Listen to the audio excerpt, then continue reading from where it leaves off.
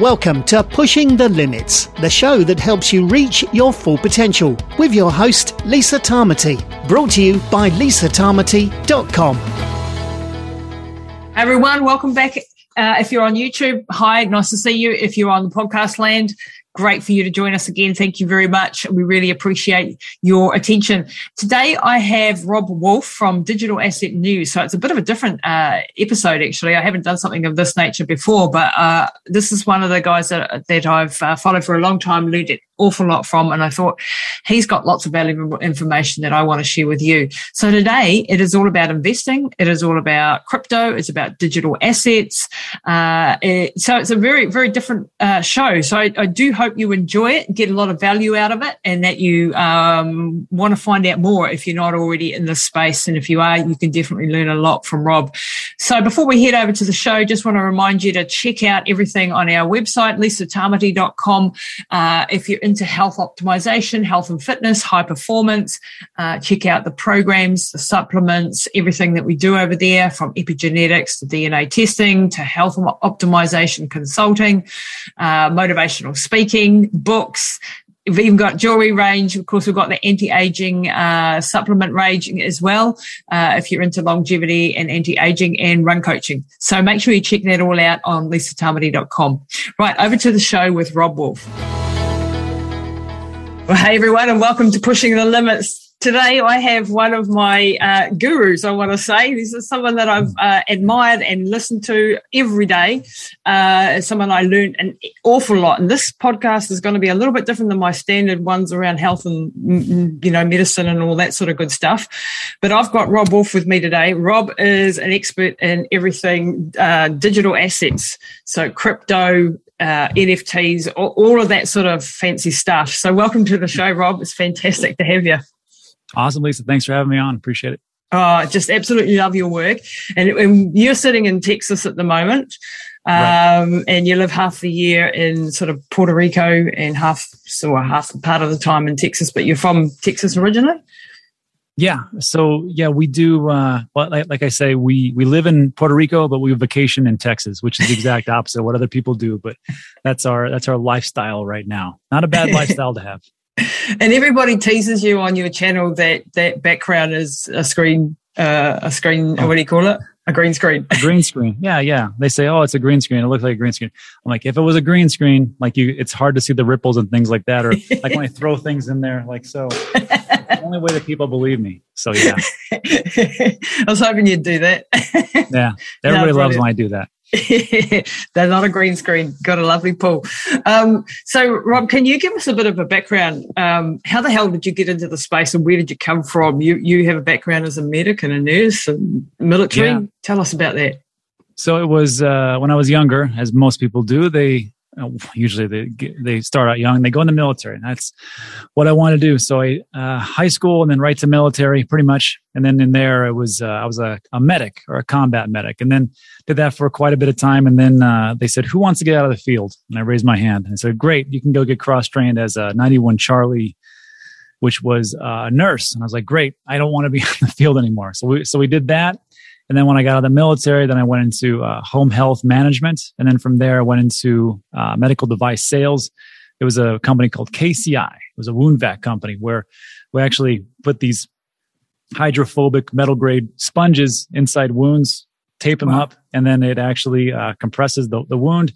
It helps with offloading the fluid, and then it leads to granulation tissue. So did that. And then I realized that it's never a great idea, if you really want to really get ahead, to work for somebody for too long, and you really want to start to work for yourself.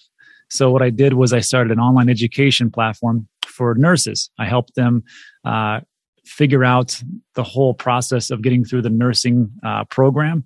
So I would record myself doing, basic things like doing a pulmonary assessment, doing a neurological assessment, and just put that online. And that was my first kind of alternative income. And then I started there. And then me and my wife got into real estate, and that was a little bit more profitable. And then we have a sports facility here in El Paso, sand volleyball and sand soccer.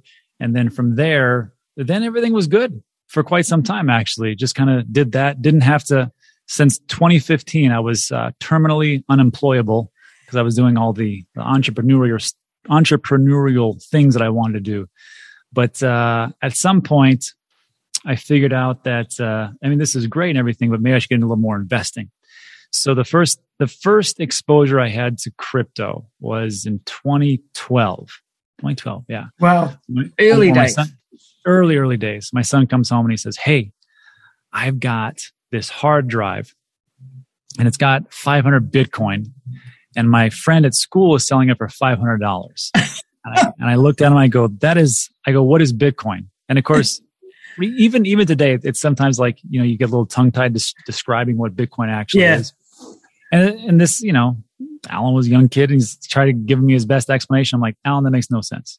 It makes absolutely no sense. That's never going to work. It's just ridiculous. So we never bought those 500 Bitcoin. Oh shit! At $500, and it just slipped through our hands. And then, like a year or two later, I remember a story coming out about how China had banned Bitcoin, and I said, "See, it'll never work." And then for some reason, around 2017, it was just becoming a little bit too big. So I did a little more research and looked into it. And I said, "Oh, this would be interesting. This would be like the first money you actually own, not printed by government, available for you to custody. You don't have to rely on, central authority, any kind of Federal Reserve or the banks, and you actually own it. And there was a finite supply of only 21 million. I can get behind that. So I bought it at, I think when I first got in, it was like $7,500. Wow. And that was in November of 2017. And of course, you think you're a genius because in like a couple of weeks, it goes to 10,000. And I'm like, oh, I'll buy some more there at 10,000. And then it goes up to 17,500. I'm like, oh, I'm a genius again. I'll just keep buying this and let it just double and triple, because everybody on YouTube at that point said it was going to go to 1 million. Yeah. And of course, when you first get into it and you don't really have really great investment strategies and techniques and the mindset, you kind of fall for that stuff. And before you know it, the last time I bought Bitcoin before the crash, it was 17,500, which sounds ridiculous now, right? Now we're at cheap now. Yeah, everybody loved that. Yeah. But in January, we went down to 16,000, then 13,000. Then around late January, early February, now we're down around 5,000-6,000. And of course, that's when you feel like, okay, was this a real Ponzi? Was this a big scam? So you do some more research and you figure out, no, it is good. I told my wife at that point, I go, I'm not in the business of losing money. So what we're going to do is we're going to do this thing called dollar cost averaging. Mm-hmm. I'm going to keep buying a little bit along the way and we'll see what happens. I did that for I still do it actually. But in 2018, 2019, 2020, just dollar cost averaging, put a little bit in Bitcoin, Ethereum, other ones like Cardano and Chainlink. And before you know it, over 2 or 3 years, it becomes pretty sizable when the market cap grows from 300 billion to back to $1 trillion, then 2 trillion, then 3.2 trillion. Now, of course, we've already come back down to like 1.3 trillion right now as of today. Yep. So sorry stakes at the moment. Yeah. So there's a whole another topic of, how to dollar cost average, but also to know when to take profits and not get stuck with, all your eggs in one basket. So that's the longer version of how I got in. That is absolutely amazing. And what's exciting about that is you came from, a traditional sort of background of military, nursing, normal jobs, if you like, and then have built in this fantastic empire, really. And what was great is that you're taking us along for the ride. And what I love about your show is that it's just, you guys have to go and follow Rob on YouTube and see what he's all about. And we'll put all the links and do all that later. But it's about the truth. Like, you just share the good, the bad, and the ugly. There's no hopium on there. There's no sort of crazy predictions or anything, and it's very level-headed. And I really love that. So for someone like me who's a new investor, I've been in the crypto space now for nearly a year, and when I first was dabbling around in it, I'm like, oh God, I wish I'd gotten a few years ago, as we all did. And you letting 500 Bitcoin slip through your fingers, it's just like, oh my God, that's even worse than my investing mistakes. but you know what? I'll tell you real quick about that one. I mean, even though it slipped in my hands, I can guarantee you, because if you don't was with crypto, if you're just looking at it as numbers go up. So if I bought 500 Bitcoin at $500, right? And let's say it was just, I think it was, $1 back then, $2. As soon as it doubled, I would have sold them all. Because that is the mentality. Before you really go down that rabbit hole and kind of figure it all out for yourself, you'll never, once you make a little money, you're out. And that's not where a lot of the wealth is. Now, this is not investment advice because I'm not a financial planner or a financial analyst or anything with that situation. But these are just the things that I've done and the mistakes that I've made. Yeah, no, that's absolutely brilliant. And, like a lot of people have heard about Bitcoin and crypto, and there's a lot of negativity. There's, it's a scams. It's just, Ponzi schemes. It's this, it's that. People generally, when I talk to my friend circle, there's the ones who are, so to speak, taking the orange pill and they know what it's all about. And then you've got the other 90%, shall we say, who are like, yeah, but isn't it too late to get in? And yeah, I've heard my friend made money on it in, 2019, 20, wherever, in the last, run. But is it too late now? It's so expensive now and it's too late to get in. And when I started to research Bitcoin especially, it was like, holy, this is a life philosophy, it is really expanded my mind about, decentralization and sovereign, owning money, actually owning it as opposed to, having it in the traditional banking system. And I can't even explain what I, have now understood. And I'm sure you can explain it a little bit better to people. But this is just really crucial that people take, a couple of dozen hours to study this space because it's coming at you, whether you like it or not, and whether you think it's a Ponzi scheme or you think it's real. I can guarantee you this is going to be moving and changing the space in the future. And if you're not on board with understanding it now, then you're in trouble. What would you say to that, Rob? Yeah, so it all comes down to education. And just figuring out what it is. Because again, if you just look at it as numbers go up, it's not going to be a thing. So like I always say, like in sales or marketing, there's this thing called an elevator pitch. An elevator pitch is essentially what you tell your client the basics of what they need to know so they can make that next decision to buy your product, right? So I always call it like the Bitcoin elevator pitch. And I say like Bitcoin is digital gold. It's scarce. It's only 21 million.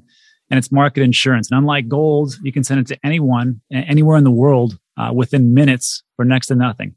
It's the best performing asset class ever. It's better than gold, oil, or any stock ever. It used to be worth a nickel, and now it's worth $30,000. And it's why I'm heavily invested into it. So you do something like that, and people go, that sounds interesting. Well, maybe I'll take a look at, what makes it so good.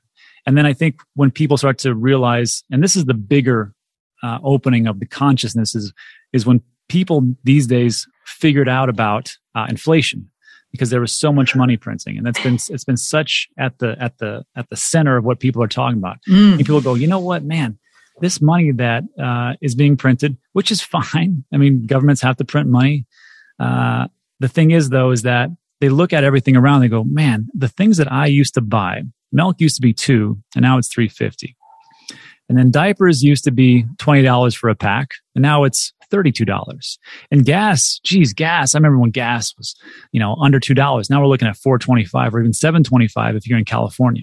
Wow. So the things start to become like, well, of course we talk about supply chains and the issues that are going on there, but then you have to take a look at, well, if the central government keeps printing money, doesn't that devalue the whole dollar and what it is? And you can even look at a chart, since early 1900s all the way to today. That $1 that your grandfather used to say, I used to be able to buy a car for a nickel, whatever they said, right? Yeah. Well, that was true back then because it was worth a lot more. And because they keep printing, this is what happens. So now we're in the situation where we see or we understand what inflation really is. And it leads us to like, well, is there an alternative to get outside the matrix? Well, there is. And that would be called Bitcoin because there's only 21 million. That's how much it will be ever. You can't increase that supply, and that's all. Then people will also say, well, how do we get 21 million into the hands of 7 or 8 billion people in the globe? Remember, it's 100 billion Satoshis per Bitcoin. So it's not like you have to buy one Bitcoin at 30,000. You just buy a fraction of that, and that's worth X amount of Satoshis. It's kind of like there's 100 pennies for $1. Well, there's so many Satoshis for a Bitcoin. That is absolute gold. And like this, the way that Bitcoin's come about, and it was really like gifted to humanity from Satoshi Nakamoto, who nobody really knows who this is. And it's really one of the greatest gifts to humanity I've ever come across. And people will be like, but isn't this just an investment? Isn't this just, you wanting to make some money and speculate on it? Actually, no, I want to hold my Bitcoin forever. Yeah. There is such a limited supply, and there was 21 million. There's probably only 14 million actually left because a lot of it's been lost and locked up. And so it's even rarer, So, but people ask me then, well, digital, but it's just code. It's just digital. Can't it be changed then? Like, why can't you go and say, well, we're going to print more Bitcoin. We're going to make more Bitcoin. Why can't that happen? So, yeah. And first of all, before we go on, it was, I was replaying what I just said in my mind. It wasn't 100 million Satoshis for one Bitcoin. Yeah. So then to answer your question, why can't we just go back and just go, you know what? I own Bitcoin. Let's change it to 42 million instead of 21 million total. Well, you can do that. I mean, you who are just an individual holder of Bitcoin, now you have to get all the different nodes that are out there as far as, who holds Bitcoin, the actual miners, to say, hey, let's change this whole thing around. And everybody has to agree with me. So you have to get hundreds of thousands of people, at least 51%, to say, yes, we're going to change this over. And we're going to make this to 42 million.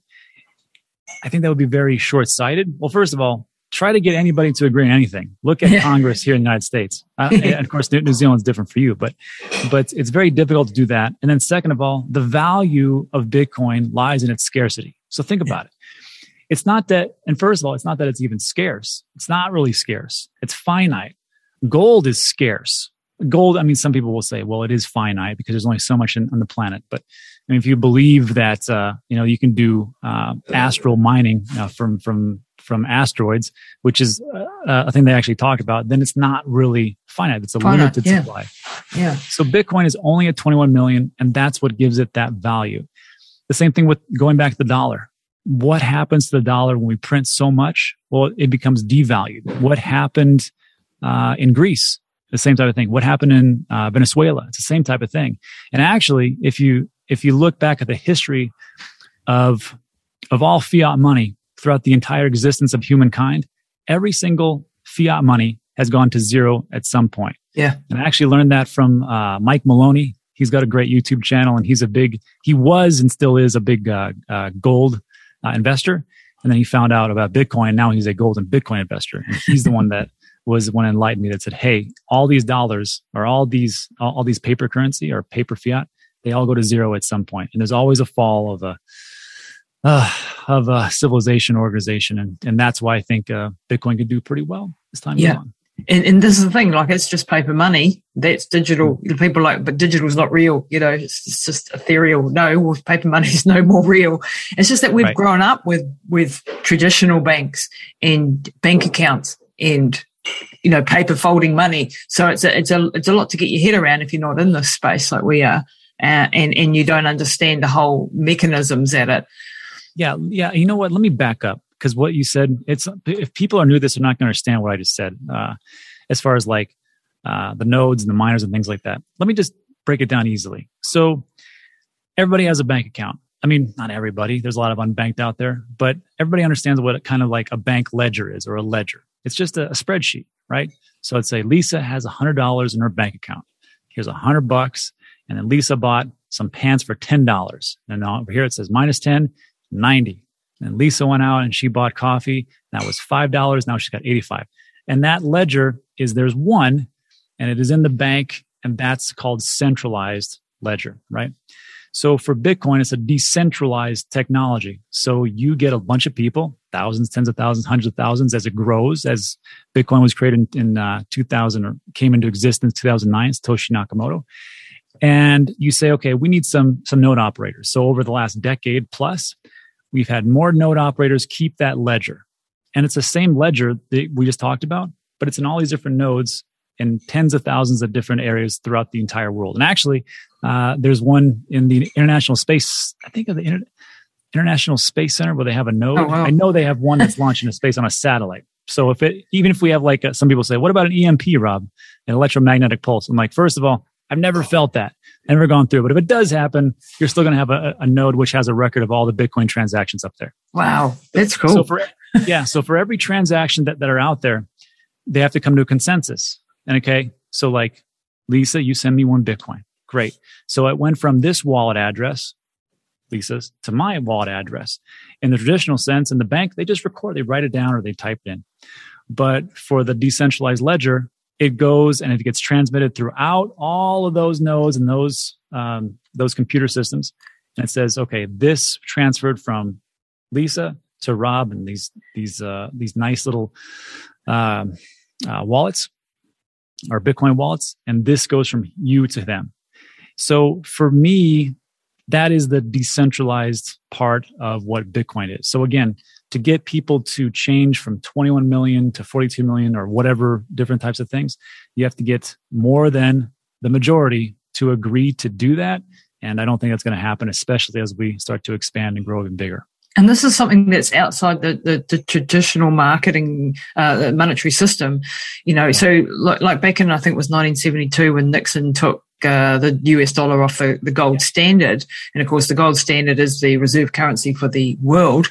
That was the beginning of the end, basically, for fiat currency. It has to devalue over time and is going to go to zero at some point. If you studied, Rob Dalio's work, and it's just fascinating, the whole rise and fall of different empires. And we're heading down that track. We know that that's coming, and it's accelerated since the global financial crisis in 2008, and then also the COVID pandemic when they started printing like there was no tomorrow. I mean, I don't know what the trillions that they printed, but it was like something like 60% of all money that was ever printed or something got printed within that very short time. And we're feeling the consequences of that now. So if we look at the current macro backdrop at the moment, Rob, we're living in very uncertain times where, we've got the Russian-Ukraine war going on. We've got sanctions there. We've got supply chain issues. We've got COVID that's just, rampaged around the world and shook everybody up.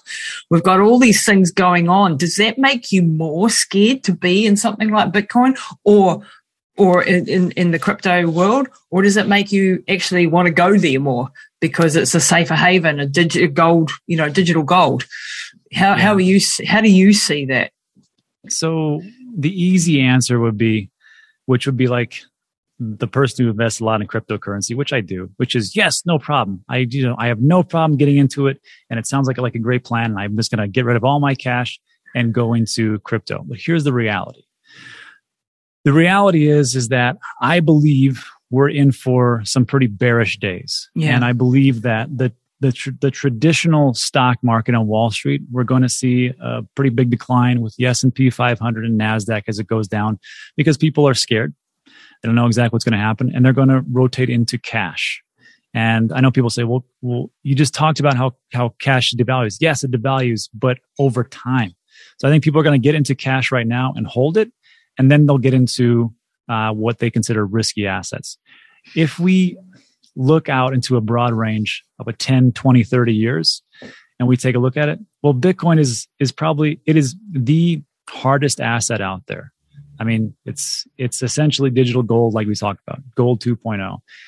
You can transfer it wherever you want to go throughout the entire world. And it's even though it's volatile, as time goes on, it will become more stable. So right now, what I think, would that cause me to go more into Bitcoin? What I do is I can't predict the future. And what I say to people is, look, you have to pay your bills, right? You can get into Bitcoin, you can pay your bills. What if Bitcoin goes from, and we just saw this, it went from 40,000 to 30,000 in less than 2 weeks or so. So is this like a huge store of value in the short term? Not the greatest, but over time, it'll grow up, or it'll grow a little bit better. So for me, I dollar cost average, and I put my money into it every single day. So I buy a little bit, a little bit, a little bit. So some days it may be 30,000, maybe 40,000, maybe 20,000 in the future. And as time goes on, because I have a 3, 5, and 10 year outlook, it will work out. But for people have to understand, in this short term right here, it's extremely important to make sure that you're making the right decision for you and your family. What works for me is not going to work for a single mom with 4 kids, right? And what works for me is not going to work for Mark Cuban, who's a billionaire and can just, throw money around. So you have to be aware of that. I think I wouldn't, like right now, the stock market probably be a little bit volatile. So I wouldn't get into that. Real estate, not so much right now. I see some declining times. So for me, I rotate a little bit into cash and I wait for those dips and I start to layer myself back in. So you use the term there, dollar cost averaging. So for people who don't know what the heck that is, that's just putting, regardless of the price really, just putting little bits like a savings account away all the time. So you just keep on going and building up a nice nest egg into whatever. And that's definitely what I'm doing. And we are living in, like, since I began, with crypto, and we saw this huge rally up, which I was like, yeah, I'm brilliant. Superstar, right? I'm like, woohoo. And this is easy. And then we've since November or so, the whole crypto market has taken a big, nosedive, and it's in a bear market at the moment, and we're underwater. And then people look at you and go, "Well, you're stupid." You're the genius when you're winning. You're the idiot when you're not. And actually, we talked about this previously before we got on the recording. Mindset is everything.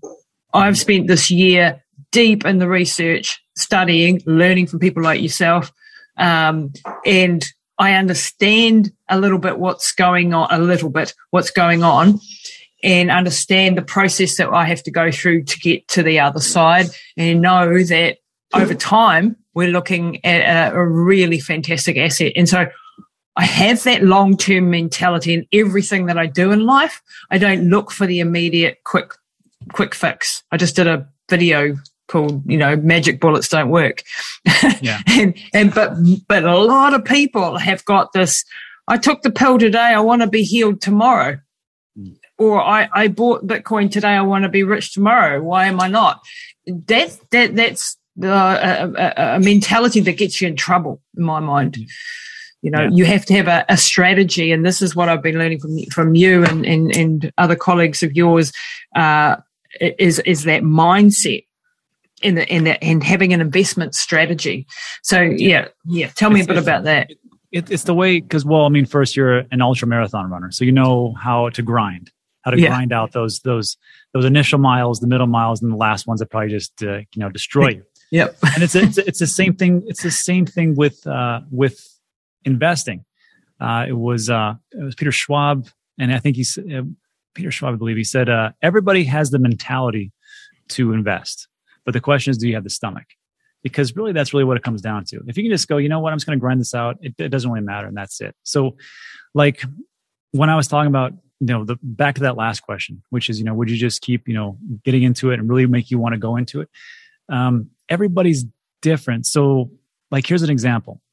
Diddy from the Bitcoin family. I don't know if you know about him, but he's the guy that sold everything that he had. He sold his businesses, he sold his cars, he sold his houses to go into Bitcoin exclusively. Wow. If he would have done that in 2021 at 67,000, it'd be very difficult because now it's 30,000, right? He would have lost half of his value. Yep. But he didn't. In 2017, he bought Bitcoin at $1,000. So the thing is, like, when people say, well, why don't you just go all in right now? You can. That's bad. That's not like I'm saying everybody just go all in. There's a possibility that you could go all in, but then the thing is, can you stomach it to see this huge volatility and swings to go from 30,000, what it is today, if you went all in today, to 40,000, great, I'm a genius. Then it goes to 28,000. Oh no, I've lost. But if you can just say, the timeline doesn't matter because I'm going to see here 3, 5, and 10 years, the most stable asset in the most volatile market would be Bitcoin, Ethereum. And that's what I kind of bet on. So if you just say, you know what, I don't really care about mentality. I know how to grind. I know how to be an ultra marathoner. I've already done it before. Then you just keep plucking away like I do, and me and you both do. Just kind of just wait for it to do that. And that's pretty much the basics of it. Yeah, and it's just having that not dropping, buying high and then selling low because things are getting tough. And there are times where, like we've just gone through in the crypto world, a massive earthquake with one of the crypto Terra in the Luna collapsing, and it collapsed to zero basically. And that was one hell of a shake-up for the entire market. And it was a new technology and algorithmic-backed stable coin. Yeah. And a lot of very, very intelligent people got caught out with this one. And that shakes the hell out of your confidence. And then you're like, well, just, do I just chuck everything and run and take what I've got left and run away? or do I go, well, yeah, learned a lesson in that one. I learned a lesson from that one, and we didn't have a lot in there, so thank goodness we didn't get too wrecked. But was that in a bear market, and I've heard you say like altcoins are probably not the thing that you should be getting into right now. So altcoins being anything but Bitcoin and maybe Ethereum, because where the bear market is, you sort of want to be in the safer OG in the space where you're going to ride it out, and then when you're in the bull market, and that's overly simplified, obviously, but that's the best way to do it. That's what we're doing now. We've sort of learned that little nasty lesson, and a lot of people got really, really hurt from it. So it was just dreadful. But it doesn't make you go, oh, the whole thing's a Ponzi scheme, And there are 18,000 or 20,000 different coins out there in the crypto world, and most of them are going to go to zero. A lot of them are scams. A lot of them are crap. A lot of them are little projects just starting out, but some of them will succeed, and some of the bigger ones, and I'm just sticking to the bigger ones. I watch your DGen channel, but I haven't been brave enough to pull the trigger on any of those ones yet, because it's not probably the time for that sort of playing around, like when you're in the bull market, and when you've made a little and you want to play, then that's a gamble basically. But right now it's about like understanding the basics of the space, and how to do it and how to do it safely. Yeah, the basics are just like any investment. You take a look at the project or the company itself and just do as much research as you possibly can and go, do I want to invest into this? And I'm going to invest only what I can afford to lose. And if you start off with that basic position, you really can't go too far off from there. So I think it does make sense. But talking back to what you said about, the DGen parts and altcoins and different parts of the market, I will say this. No, I never made any money in the massive bull markets. Of course, you can sell, you do your thing, but the money's not made there, right? The money's not made for you when you're doing ultra marathon at the very last couple miles. The money is always made for you when you're doing all that training. Yeah. And this is the time that really we're doing those initial miles, which is the bear market. You're going to get whatever you buy or get into or want to invest into, you're going to get those altcoins you want to do that, or Bitcoin, at a much less price than when it starts to go to that parabolic mass run up. And of course, if you can do that for, let's say this bear market lasts 12 months, 18 months, 24 months, wouldn't it be great to just go, okay, I'm going to put my money into this, right? And I'm going to invest, and I'm just going to sit on it. I'm going to buy this every day, every week, every other week, every month, whatever it is, whatever I can afford, and then just wait. And then it just takes off. I think that there's a time to be safe. And I think that's one of the safer ones. As time moves on, I will tell you, I did make a lot of my money in the bear market. And it wasn't just on Bitcoin, Ethereum. It was as time started to kind of flatten out, those altcoins like a Cardano, like a Chainlink, like those types of things. And I just put a little bit into it. And I remember Cardano was a nickel, or 6 cents or 7 cents. And I remember Chainlink was like under $1. And then before you know it, Cardano became $1, $2, and $3. So imagine dollar cost averaging for 3 years or 2 or 3 years, just going, I like the company, which is okay. And I'll go up to $3. And all you had to do was just kind of wait and just kind of grind it out, right? Yeah. And this is where like small amounts too, like a lot of people are like, well, if I haven't got $100,000 to put in it, then it's not worth doing it. And, when I'm listening, James has always been talking about on his channel, Invest Answers, which is another fabulous channel. He's always talking about, trying to become a whole coiner. And that's become like, okay, that's what we're doing. And we've got there, and the whole coin is worth less than it was we roll back, but we're whole coiners, But the thing is, that is one of 14 odd million that are out there in the space. And this, when you understand that is one of that small amount, and that institutions are coming into the space, and that traditional, the governments are fighting around with the regulation, and that's a scary space, but hopefully it's necessary. And we'll talk about regulation in a minute. But over time, this is just going to be, a no-brainer, and that's Bitcoin. And Bitcoin, the biggest sort of, the big gangster in the space, Bitcoin, that's been around for a decade, that has all the history, that has a good safety record, is still going to move a lot less than the altcoins over time. Like the altcoins are going to go up and down, but they are more risky because they're more volatile. And some of the projects will go to zero, like Luna. So you have to, sort of weigh those risk factors up, obviously, and put a little bit into the risky ones and a lot more into the safer ones of your bag. Just interrupting the program briefly to let you know that we have a new patron program for the podcast. Now, if you enjoy pushing the limits, if you get great value out of it, we would love you to come and join our patron membership program. We've been doing this now for 5.5 years, and we need your help to keep it on air. It's been a public service, free for everybody, and we want to keep it that way. But to do that, we need like-minded souls who are on this mission with us to help us out. So if you're interested in becoming a patron for Pushing the Limits podcast, then check out everything on patron.lisatamati.com. That's patron.lisatamati.com. We have 2 patron levels to choose from. You can do it for as little as $7 a month, New Zealand, or $15 a month if you really want to support us. So we are grateful if you do. There are so many membership benefits you're going to get if you join us.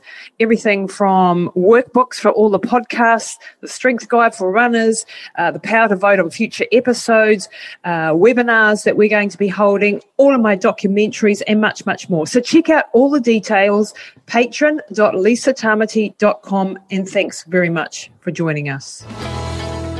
And that's where it comes down to the investor preference, because that's how me and you do it, right? But as I've gone on my channel and I read all the comments, some people are like, why would I do that? Their idea is this: I want to be more risky. Say like you got a kid who's 19 years old, right? He's like, look, I make some pretty decent money at wherever I'm working at. I'm just going to be risky because hopefully they have the mentality to stick around for like 5-10 years. Like, I'm going to put in this risky stuff. I'll dollar cost average, right? So let's say Solana, for example. Mm-hmm. Solana, I think it peaked out around 200, somewhere around 250, there, right? or something, yeah. Yeah. And now I think it's like, what, 34, 50, 40? Yeah, I think, or 50, I think it was yesterday. So let's say 50, right? So let's say you just say, drop. I'm going to put in, I'm just going to buy that once a week. And I know it's risky, Rob, but you told me I want to go Bitcoin. And you just do that for like 2 or 3 years. Now let's say it gets back to its all-time high at 250. That's not too bad. And then as time goes on, you're like, well, for me to double or quadruple or whatever else to go to Bitcoin, remember Bitcoin's market cap is the highest market cap. Yeah. I think out of $1.3 trillion, we're maybe 600 billion, 700 billion. That means it has to go up, 1.2 to 1.4 trillion to double in Bitcoin. So some people look at that and go, I don't want to do that. However, it is more risky, more risk, more reward.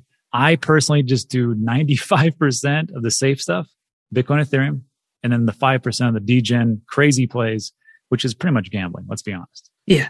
And then hoping that you hit the right horse and it takes off and it becomes the next Ethereum. And that's perfect. Cause like when you said Luna, cause like when we talk about dollar cost averaging, right? The same thing could be said for Luna.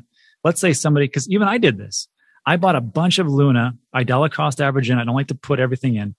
And I had been doing that since February of 2021. Then around November or December, we had to buy some more property. And I said, well, I'll sell a good portion of my Luna. And I sold that. Actually, the best thing I ever did. However, you're lucky. Yeah. However, as soon as that happened, that was in November, December. I didn't do much because it was a really volatile market, just dollar cost average into Bitcoin. But I started back on Luna in January. I dollar cost averaged Luna for January, February, March, April, and then it crashed and went to zero. So I lost a good 5 figures on that one easily. Yeah. However, I was putting money into some other altcoins, which didn't do so great.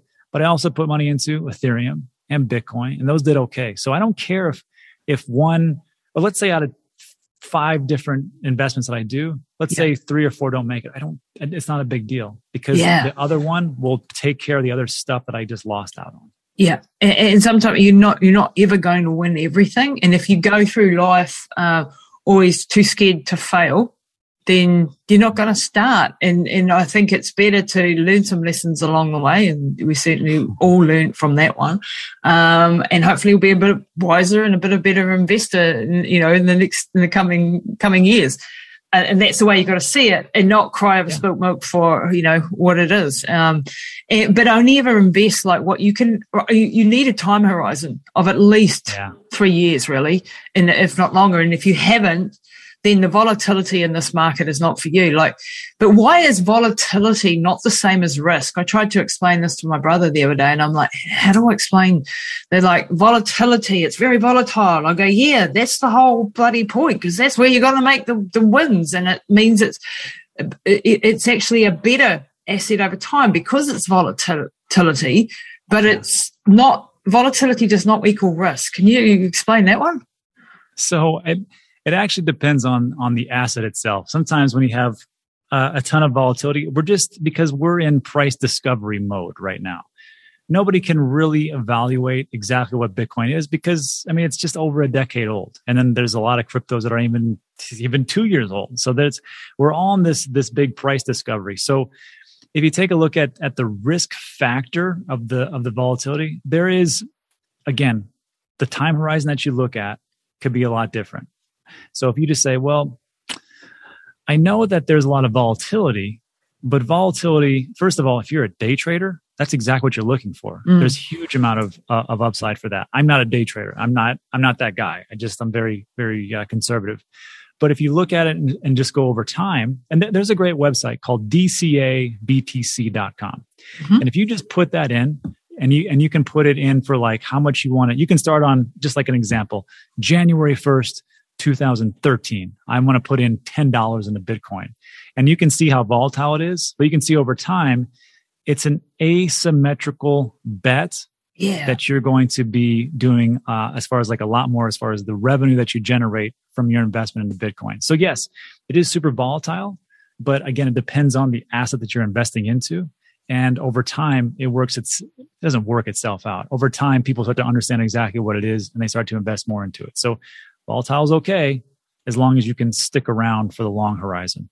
Yeah, exactly. And, I think you talk often on your channel about you think we need regulation, and a lot of people in the space are like anti-regulation, and we're all sort of freedom fighters and freedom type people generally, right? In the space, there's a lot of, we want to, sovereignty over our own lives and our own wealth and our own, and I'm definitely in that camp. But I understand the need for regulation. Biggest fear, of course, is that they'll buck it up because they're quite good at doing that. Yeah, it is. And especially when you've got a lot of politicians who, even I, as only been in the space for a year, but I listen to them and I'm like, you've got no freaking idea what the hell you're talking about. And here you are talking about, how it's this or it's that. And you're like, oh my God. And these are the people making the regulations. That's scary. But why do we actually need some regulation? Because we've got institutions coming into the space now, and they need more regulation in order to come in and to make the asset class grow. So, what's your take on the whole regulatory? So it's a fine line. So we had to take a look at history as far as regulation. First of all, we all know that government's going to get it wrong. No one is perfect, right? Let's just start with that assumption and work our way forwards. So if we take a look, let's start with OSHA, the Occupational Safety and Health Act. And as this is back in the 1960s here in America, I'm sure there's other ones throughout the entire world. Mm-hmm. So the whole thing was, why did they enact that? Well, they enacted that because there were so many deaths on the job, and there was these corporations who were like, well, these things happen to our employees, and of course, asbestos is probably not so bad. I'm sure it'll be okay if they breathe a little bit. And then before you know it, there was a lot of people with cancer. There was a lot of people that were killing over and dying. Yeah. And the government said, that's just not how we should do these things. Let's just put a little bit of regulation in. And it worked out okay. Now let's fast forward to the internet. So the internet came about early 90s, depending on who, which time frame to look at. And one of the things, the problem was that the people who controlled the domains and controlled those blog posts and controlled all the different social media aspects were like, look, if some crazy nut starts to talk off about, some things that are very, not just in distaste, but actually illegal, and talking about illegal things, am I going to be the one that's going to share the brunt of that because it was on my website? And they came out and the government said, you know what, we should probably enact Law 230. Law 230 came in and said, we're not going to sue anybody if something happens or a malicious act happens throughout on these websites. Now, if it's different, like, the way that they phrased it was freedom of speech, but if it's not massively, but illegal and what would be considered in public, then of course we're going to take action. But it allowed these things to actually happen and to flourish so that the websites wouldn't actually be shut down, which led to the internet actually moving forward and actually being able to flourish. So now we fast forward to cryptocurrency and digital assets. Here's the problem. So we don't even have guidance as to what it actually is. So in the military, as a medic, you want to triage patients that come in, right? Are these people who are salvageable? Is this one going to live? Is it going to die? And how much medical care are they actually going to need? It's a triage. And the same thing here, I think, in America is what we need as far as regulation. We just need to know, let's triage these cryptos. Okay, which one of these is a security? Okay, you're a security, and that will be overtaken by the SEC. Which ones of these are a commodity, like a gold? Well, that's the CFTC, and then you guys go over there. Okay, now which one is actually a currency? Okay, you're going to go with the OCC, the Office of the Comptroller of the Currency. If you can just give us a little bit of that, then I think we can move forward. And that's just to say the basics of the basics. And then the next thing would be, and we just saw this with Luna and their algorithmic stablecoin. Yeah. If it's not backed by anything, I understand the whole concept and it sounded good. Like you could algorithmically peg that to the burn mechanism of the Luna token. Sure, great. The problem is that you had a group, or maybe one person, depends who you ask. We don't know. We don't really know, and they were able to buy up a massive amount, put it back in the system, and take it out. And now it's not backed by anything. It's pretty much like having a run in the bank. Then everything went to zero. So with these stable coins, if it is pegged to the dollar, then show me the assets of what it actually is pegged to, so people don't actually lose everything. Because you read all the comments on Twitter, you saw it and I see it every day still, even on my show, where people go, I lost my life savings. I can't, I collateralized my house. I can't pay for this. I can't pay for that. It's because they invested more than what they could lose, and they got ahead of themselves. And that is a big problem. So if they can just say, look, if you want to do a stable coin, show us what it's backed by, show us the paperwork of what it is, and we'll do audits every however many months it takes. And then everybody's on their happy way.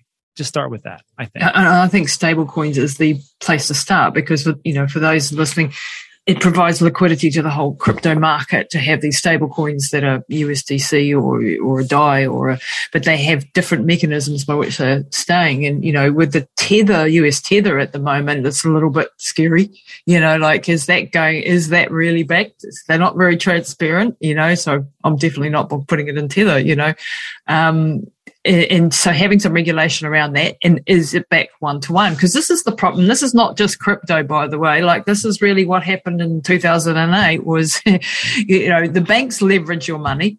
they leverage it up the wazoo. So they take one of your dollars and they give it out 20 times or whatever it is, and fractionalized lending. That's right. That's the one. That's the word I'm looking for. So this is, not happening just in crypto, but this is in particular in this one. And it's actually the opposite in crypto. There's usually a lot more collateralization. Like crypto really is all about decentralization. So, there's that whole centralized versus decentralized in a whole lot of their altcoins are, some are more centralized, some are decentralized. Right. And Ethereum and Bitcoin are the most decentralized. And that's why, love those two really, because they can't be fucked with. They really, putting it bluntly. Yeah. You can't really go and take over 51% of the network of Bitcoin. It's just never going to happen when there's hundreds of thousands of, like you say, validators and nodes all around the place. Yeah, I will just say that if the people who are deep into crypto, they'll always argue with you and they'll say, no, that's not the most decentralized. I got this project XYZ. It's super decentralized. So everybody out there listening, sure. we can split hairs. But I was going to ask you, like, what do you like? I listened a lot to Raoul Pal as well from Real Vision, fantastic guy, about the adoption curve and Metcalfe's law and the speed at which the internet was adopted back 20 years ago, and the adoption. I think it was something like 69%. Year on year sort of adoption was the fastest adoption of technology. And we've all seen that in our lives and how much it's revolutionized the absolute world. Yeah. And crypto was going at it twice that, or 139%. I don't know what it's right now. It's probably slowed down a bit. It's probably slowed down. You're right. Yeah. But still phenomenal adoption. So for people out there like, this is all going to go away in 5 minutes. What's your take on that whole adoption curve? So I love this question because when I got in 2017, it was a real possibility because we had a market cap below it. We topped out at 840 billion. Wow. And if people think about that, like, well, that's a lot of money. Well, no. So tiny for an asset class. Yeah. The market cap of gold is around 12 trillion. The market cap of the entire stock market is over 100 trillion. Real estate globally is 264 trillion and derivatives is over 1 quadrillion. So when you take a look at this, it was under $1 trillion. It could have gone away. The government really could have stepped in and go, you know what? We're going to make XYZ illegal and exchanges and make it so hard that maybe it wouldn't wipe it out, but it would have really extended it. So let's fast forward to today. So in 2017, nobody in Congress was talking about this. They weren't bringing this up and forth to the CFTC and the SEC, which is what we're going on now. We didn't have these big names like a Ray Dalio, like a Bill Miller, like a Paul Tudor Jones, who were like investment legends. We didn't have like not just Bank of America, but Fidelity offering 401k. And then also you had, just right now, JP Morgan just last week said that they are going to do away with most of their real estate investments, and they're going to put it into crypto as it is a pristine asset. And that's JP Morgan. That's massive. Yeah. Who Jamie Dimon since 2016 has said it's a Ponzi. First he said it was a Ponzi. Then he said it'll get wiped out. And then in like 2018, 2019, he was like, maybe 1%. And then all of a sudden they were offering it. Now here we go. So that's that one part. And then the next part is this. I think this is the most important part. There's too much money in the space and we know how much it's going to grow. And then also the governments, if you're a government entity and you just printed a boatload of money like we just talked about, we like taxes as far as government goes. There is no way they're going to say, do we want you to stick that money, which that way I talked about, people are rolling into money. Do we want you just to stick that money in the bank account and us not tax it? Probably not. We want to give you more of a vehicle so you can invest into. And of course, if you invest into those, you're going to have either long-term or short-term capital gains. And we love those because those are between 20% and 44%, depending on where you're at in the United States. And then of course, globally, I don't know where it is. The governments look at that and go, there's too much money to be lost. We got to keep this around. We're going to tax it. And then finally, there's another big reason. It's job creation. So in Texas, great state of Texas where I'm from, we've had so many different Bitcoin miners. Thankfully, China shut down their Bitcoin miners and they all came to New York, Georgia, Arkansas, and one of the big ones is Texas. And it's a massive boon to build up for these miners and these warehouses and the people that need to actually do the construction, to actually build it, to maintain it. That's job creation. And of course, nobody loves job creation and how much they're doing for the community than the politicians. So that's the so they're not going to shoot themselves unless you're in New York and they go, for some reason they've been really harsh on it, like on the mining stuff. And yet Texas is huge, like what's happened there, like the amount of mining that is centralized now in Texas, which is actually a little bit of a risk because there's just so much in the United States general and huge amount of mining. And for those listening who don't know what mining is, so mining is, how do you explain mining, Rob? So it's where somebody takes this big pickaxe and they break open these computers. No, so all it is there are Bitcoin miners or computers. Before in the old days, as far as Bitcoin mining, you could just use your regular computer, and you would have to solve a algorithm or a mathematical problem. And the ones that could do that would have the most CPU power. They were awarded X amount of Bitcoin. And every 4 years, it decreases what it is. So like, let's say you have 100 different computers and they're all trying to solve this mathematical problem. The one that solves it, they are awarded these Bitcoin. This is from the Satoshi Nakamoto white paper. So they get this Bitcoin, right? And then, well, the other 99 are like, well, I don't want that. I need a more powerful computer. So it went from your home computer to ASIC mining to now these like super like ant miners and things like that are very super powerful computers just for this one prospect of not only to solve that mathematical problem, but to secure the network. Because like we talked about, so now you have all these different computers, all these different miners, they're all competing, and it's a multi-billion-dollar company. So when people say to me like, well, Rob, Bitcoin doesn't make much sense because that's all it does. And we're just using this computer and the electrical power. But you don't understand. Just like TCP/IP and HTTPS, where it was a protocol, Bitcoin is now a base layer protocol. And you can use that and build on second layer solutions, kind of like a Lightning. And you can do transactions. And guess what? You're built on the safest computerized network in the entire planet. Because you cannot attack that and break it open, 51% attack. It's not going to happen. Now, you can do that for Wells Fargo because that happened to me in my information. So if you take a look at it, like that is something that I think people should know. And this is something that Michael Saylor, who owns is the CEO of MicroStrategy and one of the biggest Bitcoin investors out there, explains that this is the safest, transferable in time. He did an analogy once, which was really fantastic about if I own a building in Peru somewhere, I can't transport that building and stick it in London, but I can do that with Bitcoin, and it's transferable over time, and it doesn't leak, it doesn't have expenses, it doesn't have any costs associated with it, and so for transferring generational wealth or anything like that, it's the perfect vehicle. Yeah. And to go back to the mining things, like China last year banned mining in China. Yes. How did that work out for them? Yeah. Not so well. Worked out great for Texas. That's all I know. Yeah, worked out great for Texas, and they just shot themselves in the foot. And this is why it's not. I don't think it's going to go away too, because the politicians are starting to realize. Number one, a lot of politicians are actually invested in crypto now because they've woken up to the whole thing.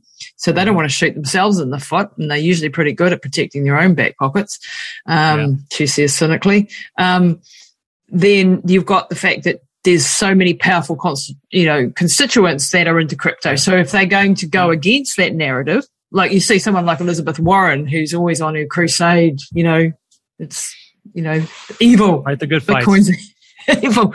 It's like, well, aren't you shooting yourself in the foot because you're going against so many people in your constituency, I get it. Elizabeth Warren, she was really anti-bank. She's really anti-bank. And I guess she kind of looks at this and going, well, this currency, it's money. This is in the hands of really powerful people, and that can't happen. We got to break it up. But what she doesn't understand is that it's really, there is a centralization of some of the top Bitcoin, but that's owned by the exchanges. And of course, there's some people that own a ton of Bitcoin, Michael Saylor and MicroStrategy, but that's a corporation. But over time, and you can take a look at it, that's what's great about the blockchain itself. Like we can go to BTC info charts and we can take a look at all different wallets, and you can see how many people or how many wallets have less than 10 Bitcoin. It's like one of the highest numbers out there. Then of course, 10 to 100, 101 to 1,000, and so on and so forth. So I get she thinks of it like that, but I think if she realizes like, oh, well, wait a second. All of these companies that are charging remittance fees to send money back and all the different transaction fees for all these small businesses. Well, if we can use Lightning Network on top of Bitcoin, well, that goes away. And there's a reason why Visa partnered up with USDC and Circle, because they're like, wow, our whole model is about to go away. We need to get some of that pie. And this is interesting. Like I bet, Visa and MasterCard and Co are shaking in their boots, or being wise and collaborating now. You're right. Because they're charging 3% or whatever they're charging on if you think of someone like Amazon that's charging 3%, that you're getting charged 3% by the Visa and the MasterCards of the world, and then they can do it for nothing on Bitcoin on the Lightning Network. Do you think that they're not going to go, hang on a minute? Eventually they're probably going to wake up to that and start doing it. And what I really love about that also is that you've got all these unbanked citizens of the world, something like 1.7 billion people or something, have no access. I mean, you and I, we live in the first world countries. We're lucky we have bank accounts, we have identification papers, we have an address, we're part of the financial system. If you live in deep dark Africa in a tiny village where you haven't had an education, you haven't had a chance to get a job and to get an address and to get identification papers, and you can't get a bank account, think about that, people. You are cut out of the whole financial system. Bitcoin and the Lightning Network, if you've got a phone, which even in Africa now you can rent them super, super cheap, a smartphone, you have the ability to send money backwards and forwards between each other. Now, that is game-changing. Or if you live, like we have a lot of people from Tonga live in New Zealand, and they send a lot of the money back to the islands because, the islands don't have a lot of money and a lot of way to make income. And that's why, Tonga's been, we're hearing rumours that they possibly are going to take Bitcoin as as illegal tender. I don't know if it will happen or not, but it's apparently in discussion. That makes sense because they get over half of their income is remittances from their patriots overseas. It's a lot of money. And that's costing, like Western Union right now or PayPal or whoever's sending that money. When I had a situation recently where I had to send a friend, she sent me something from Austria, and I had to pay her postage back, right? And it was like $70, like nothing. But she's not computer literate and savvy and whatever. She didn't want to do it over PayPal, right? So I had to go to the bank and do a telegraphic transfer over the bank system. Wow. Oh my God, they wanted to see what I had for breakfast. Yeah. They wanted to find out, what's this for? Who are you sending it to? Is this illicit activity? Is this whatever? Like, they asked me private questions that really delved into my private sphere for $70. And I was disgusted. Absolutely disgusted. And this is what they do with your mortgage. And they want to know how many coffees you had this week. They want to, they go through line by line. If you bought a dress last week and you put it on lay-by, this is a grip into our actual freedoms now, like when we're talking about freedom. That sort of stuff really irks me. Or, if we want to get political and, look at the truckers in Canada, how anybody who donated to that legal protest in a free country, in a democracy, had their bank accounts frozen. In other words, you don't own your own money if it's in the bank system. That was the biggest advert for Bitcoin that there was. And then you had the Russia-Ukraine situation where they've weaponized the whole financial system against Russia, which we might think is a great thing to stop Putin doing bad stuff. But the implications of weaponizing your financial system is huge. It's ugly. And some people say, well, those truckers and they shouldn't be there. And I'm like, well, wait. It's not the point. Let's say that's not the point. So let's say that you need to do a GoFundMe for something that happens in your family. And they're like, you know what? We don't know about this. We're the government. We're going to shut this down. So anybody that gave to you for whatever it is, now what happens to you? And all of a sudden, when it happens to you, then all of a sudden it's like, why is this shouldn't happen? And it's the same thing with regulation. People are like, I don't want regulation. I can tell you right now, A lot of the people who got rug pulled on that Luna, they're like, where's the regulation? Yeah. So until it happens to you, then all of a sudden it's there's no that aha moment, and that's what it comes down to. Yeah, and that's why things like like GoFundMe shot themselves in the foot too, because now everybody knows that for whatever I believe in and I want to donate to any cause, then I could have my bank accounts frozen for donating $5 to somebody. It's pretty That's bad. crazy. That is for me like crazy. And if we go and look at CBDCs, that's utopian. That sort of what do you call it? Dystopian. Dystopian. Yeah. 1984 stuff. Like it's. And see, this is a good point because people are like, what are CBDCs? What's the difference between that and cryptocurrency? Yeah. So antithesis. It's CBDCs is a central bank digital currency, right? Remember what we talked about, and you listening at home, is you have a central ledger or a decentralized ledger, meaning that if it's a centralized ledger, the bank accounts, they can do any kind of changes they want to, and also they can stop your account. So with CBDCs, see, that's what's great about, like, people always complain about, blockchain and crypto, it's for illicit activities and things like that, and drug smugglers. I'm like, no, it's not. No, it's not, because every transaction you do is on an open ledger. You can look at it right now. If I send you money or I send you Bitcoin, you can see it. So when people talk to me about that, I'm like, how easy it is to pay for things with money nobody ever knows? It's the easiest. That's why cash is king. And just between us, I mean, I have a couple of businesses.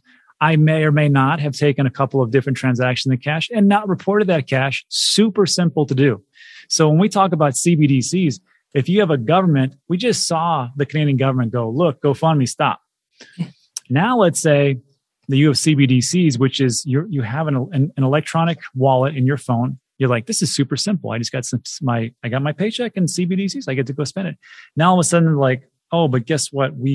As we understand it, you may be a terrorist. Yep. Guess what? You're not going to spend that money, and then off you go. And if you think that can't happen, just take a look at the things that happen in communist countries, and it is there. Not that I'm saying it can happen. I'm saying that CBDCs are not a true decentralized crypto in the way that we think they are. No, I think it's the antithesis. Yeah, and it enables a grip into your personal life, where they control what you do. Like if it does come to that, and God, forbid, but then they will tell you, if you don't toe the party line, whatever the government's rule of the day is, we're just going to stop your money. And they can do that when it's a CBDC, and they cannot do that on Bitcoin, on the Lightning Network. They cannot do that. And this is why people need to understand that concept just alone if you want to preserve your sovereignty over your life. And nobody should have that done. I mean, we see this in China, like the social credit system. You look after your parents, your elderly parents, you get extra social credits. You're allowed to have XYZ better schooling for your kids, whatever the case is. I don't know exact, stuff. Yeah. But we don't want that.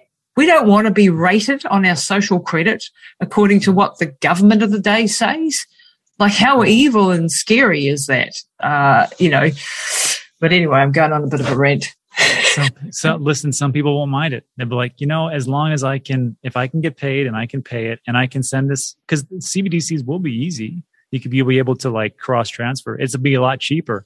But the thing that people don't understand is giving up their freedom. If you don't think Big Brother's not watching, they are. And people will say, well, I got nothing to hide. So go ahead and look. That's you. That's not everybody. So it's not about illicit activities either. It's just if the government tells you, you're not allowed to go to Wellington today and participate in that protest because we're against that protest, which is the sort of thing that's happened here recently, we'll just shut down your ability to buy a flight. Scary. That type of thing that they can do. It's not, they didn't do that in this case, but that's what can happen. And we need to be aware of that, in the what's coming, because this world is changing faster than what we think. Rob, you've been absolutely amazing today. I just absolutely so grateful for you and the content that you put out daily. I don't know how you do it. I don't know how you put out so much great content all the time. It's a lot easier. Well, I have people that help me now. And then also it's, it's just like you get better at it. Just like running, right? Before I'm sure it was hard to keep a certain pace. And as time goes on, it's like, this is just what I do. Yeah. Well, you just get out there and you've got such a massive following. So, Rob, where can people find you, your website, your YouTube channel? We're going to put all the links, but just, give us a rundown. There's really 3 places. We've got Digital Asset News for the YouTube. So some people will call me Dan because Digital Asset, D-A-N, but my name's Rob, but it doesn't matter. You can call me whatever you want. And then of course and then if you go to YouTube, all our links are there. To Twitter, it's at News Asset. But the big one is, and maybe this is something that might help your audience, is the website, danteachescrypto.com. It's 100% free. I made it 100% free because, people in first world countries like ours it might not be a big deal to pay $5, $10 per month.